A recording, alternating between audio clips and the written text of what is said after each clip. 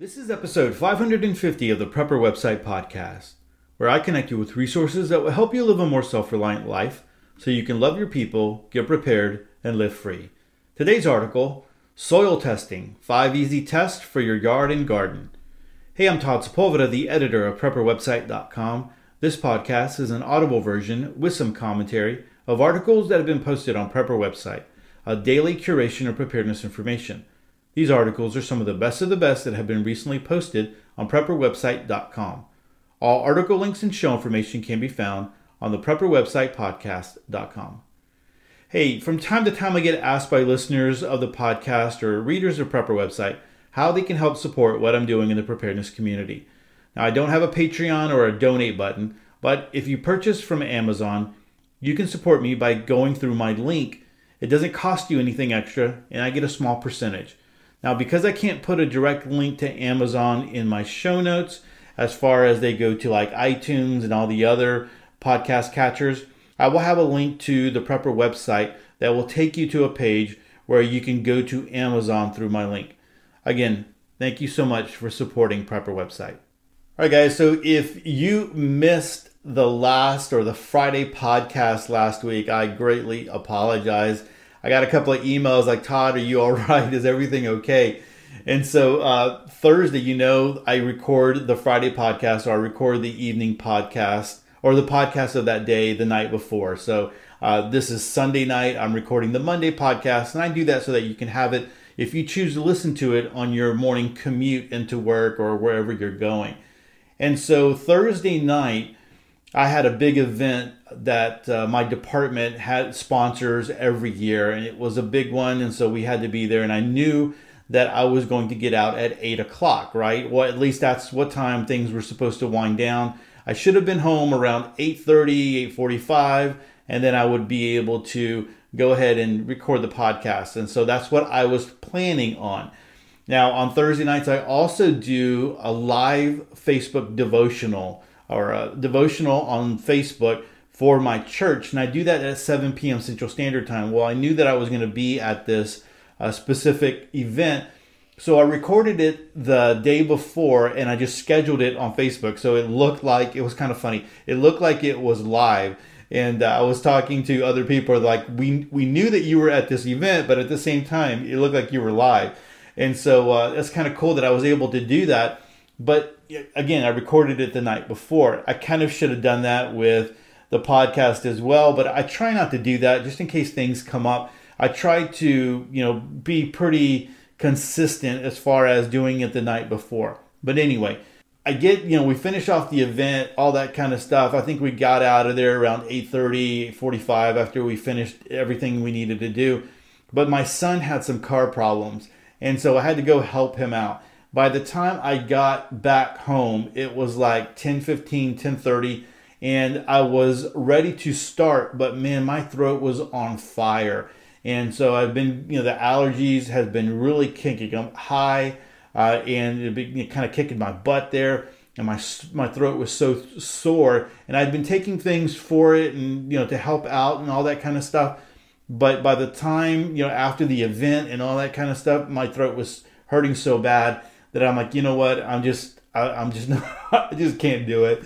And so I decided not to do it. I was worn down and all that kind of stuff. So if you were, anticipating and looking for that episode, I apologize. Maybe I need to have one in the wings where I can kind of just move in there if there's ever a time like that. I don't know. So we'll see about that. But anyway, let me go ahead and jump into this one. This one is a very interesting, very good article, especially for those of you that are gardening and those of you that are into gardening. Getting into the swing of things right now. A lot of you are doing it now. Here in, down here in Houston, in the Houston area, I've already started. I've got I got pole beans going, and I didn't go crazy this year. I just did a few things just because for time and things like that. Now, those of you up north, man, you guys are still dealing with snow and stuff. That is totally crazy, which, one of the things I talked about at church this last Sunday was food prices are going to be going up because things haven't been put into the ground as like they normally do, right? And so it's going to be really delayed. And then what does that do? Is there enough time for everything going on? Meat prices are going to be going up because there's a lot of cattle that were killed. Pork is going to be going up. There's a swine flu epidemic in China, and it's crossed over to South Africa. So if you haven't read that, or if you're not a member of my email list, that was something that I sent out in the email list as one of the articles to read. That's one reason pork commodities and whatever are going up. So you're going to be paying more because China is a big consumer of pork, and a lot of their pork is being just wiped out. I mean, the farms or their ranches, pork ranches, I don't know, whatever you call them, are being wiped out. That article mentioned that there's a big, and this is how scary it is, right? So there's this big convention that happens here in the United States where all these pig farmers from all over the place, they come and they talk about whatever, all the things that are going on, but they canceled that because they didn't want pigs coming from other countries, and they didn't want to see any of that kind of cross contamination. So they were like, we don't want to bring that into the United States, or we don't want that chance of that happening. So eventually they think it will cross over, and that will be even worse. But anyway, so you have all these things going on, right? And things that are happening. I wasn't even intending to talk about that, but that's just kind of come up.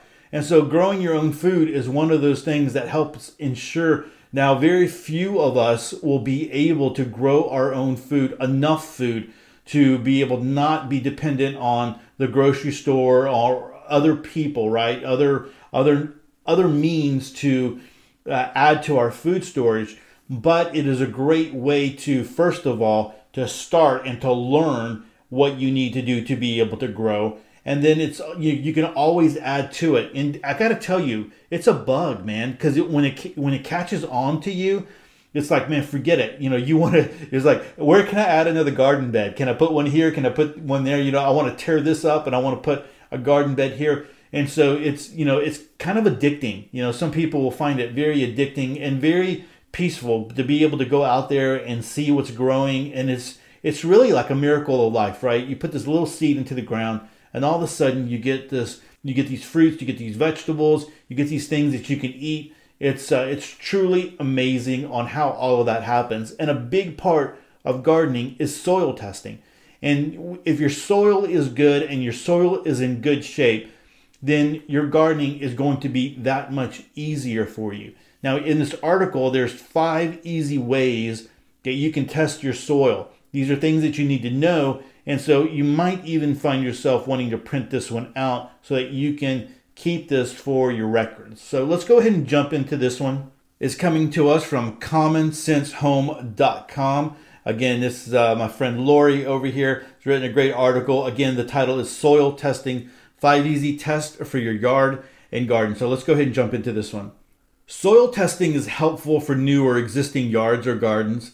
In this article, we'll explain 5 simple soil test options for home gardeners. Now, how is soil testing done? To test the soil from your yard or garden, start with a soil sample from your test area. If you use a professional testing service, follow their guidelines for gathering the soil into sample boxes. Fill out the required form and send it all in. Some common soil analysis tests include soil nutrients and pH, organic matter, and soluble salts, indicating excessive fertilizer use. For home soil testing, proceed as indicated below. The first 2 tests focus on soil structure. The last 3 focus on nutrients and soil pH. So number 1 is testing for soil structure with the squeeze test. Now, it doesn't get much simpler than this. When soil is moist, not soggy, grab a handful and give it a squeeze. If testing in the yard, dig below the sod. Then, open your hand, poke the dirt ball, and look at the soil texture. Number 1, if it's a sticky lump that won't easily break apart, you have a lot of clay. Number 2, if the soil crumbles easily and won't hold the shape of the fist, it has excess sand or gravel. And number 3, if the contents of your hand look like crumbly chocolate cake and falls apart with gentle prodding, you have loam a balanced mix of sand and clay with organic matter.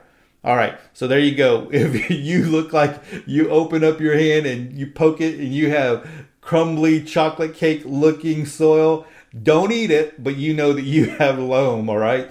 So that's the easy soil test there. So too much clay means poor drainage, and excess sand means a soil that drains quickly.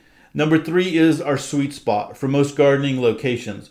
Loam holds enough moisture, but not too much, and the organic matter, humus, feeds the plants and acts as a great habitat for healthy soil critters. So number 2 is testing soil structure with the jar test. Now, if you'd like more information about how much of what type of soil you have, the jar test is another easy option. All you need is soil, clear water, and a clear jar. You can use a quart or a pint canning jar, but I prefer other empty food jars. It would be a shame to scratch the inside of a canning jar with a random piece of gravel. So gather enough soil to fill your jar half full. Fill the jar to about an inch from the top with water, seal and shake well. Allow the jar to sit and settle until the water is mostly clear and layers are visible in the soil. I let mine sit overnight and look at it over the next day. The bottom layer is sand, which has the largest particle size. Rocks will also settle to the bottom. Above that is silt with mid-sized grains, and above that clay with the smallest grain size. Organic matter may form a layer on top of the clay and or on top of the water. Ideally, we want around 20% clay, 40% silt, and 40% sand with a nice dark color. A mixed sand and clay loam. Darker colors typically indicate more organic matter. That said, almost any soil can still be productive. It may just take a little more time and effort. Number 3 is using a soil test meter. Now, soil test meters show up in garden centers every spring. I never paid much attention to them, but this year we tried one out. I was not impressed. In theory, you clean the prongs off, stick the meter in the dirt, take a reading, and you're done. The meter we tested has options for pH, moisture, soil fertility, and light levels. So not pH, moisture, but pH, moisture, soil fertility, and light levels. The pH from the meter was close to the results from the soil test kit. As for moisture and light, I can poke my finger in the dirt or look up at the sky to check those. When we attempted to check the nutrient levels by sticking the probe in water soil, the results changed when we wiggled the probe. The results only show low, adequate, or too much, but not what nutrient is lacking or excessive. I'd suggest leaving the meters at the store unless you want a simple soil thermometer. Now, number 4 are home soil test kits.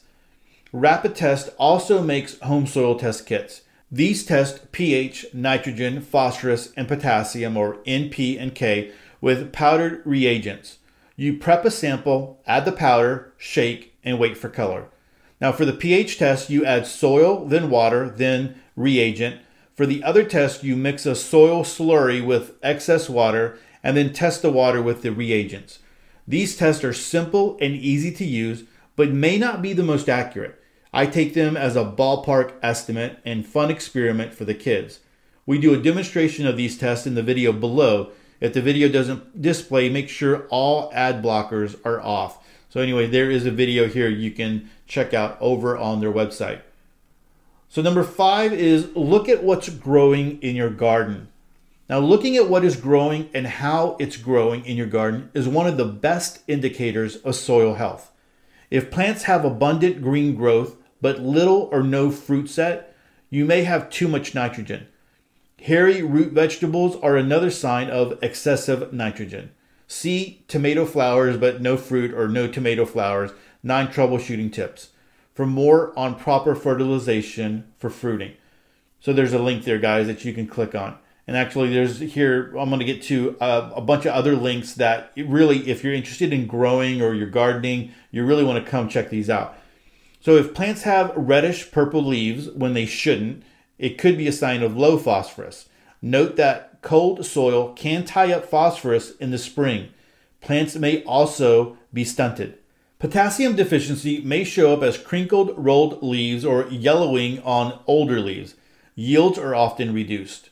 So for more details using a common symptom of low nutrient levels and ways to nourish your soil, see Organic Fertilizer, Feed Your Plants, Soil, and Microbes. So what about weeds? Different weeds show up in different soils. For instance, abundant dandelions indicate soil low in available calcium. Common plantain and pineapple weed show up to heal compacted soils. And nettles love soil with excess nitrogen. So know your weeds and you will know your soil. Bring a soil into balance and many weed problems simply disappear. You can learn more about weeds and their use in the Weekly Weeder series. A good book for linking weeds to their underlying soil condition is Weeds, Control Without Poisons. All right, so there are a bunch of links here, especially that link to the Weekly Weeder series. And then this book is very interesting, something that you might want to get, Weeds, Control Without Poison. You know, if there ever came a time where you couldn't go to Home Depot and get your fertilizers, if you couldn't go to Lowe's or whatever, you know, what would you do?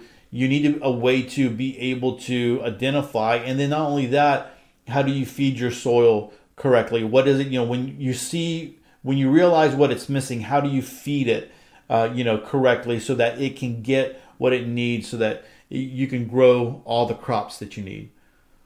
So lastly, let's talk a little bit about professional soil testing.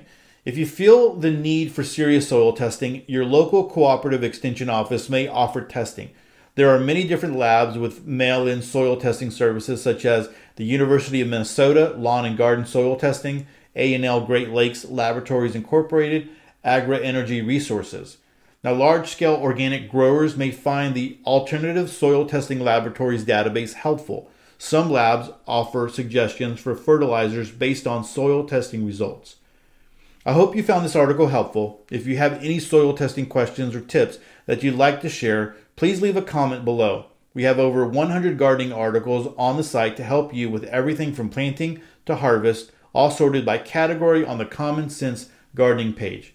All right, so there are, like I said, a bunch of links here. And if you are looking to garden and maybe you're starting out, or maybe you are an expert and maybe you're looking for some extra tips and tricks, you know, somebody in the comment section said, I've been gardening for 50 years and it's always good to find more information, right? So you might be one of those experts that has been gardening for a long time and you're like, hey, there's always good information here. Maybe another link, maybe something that you never knew.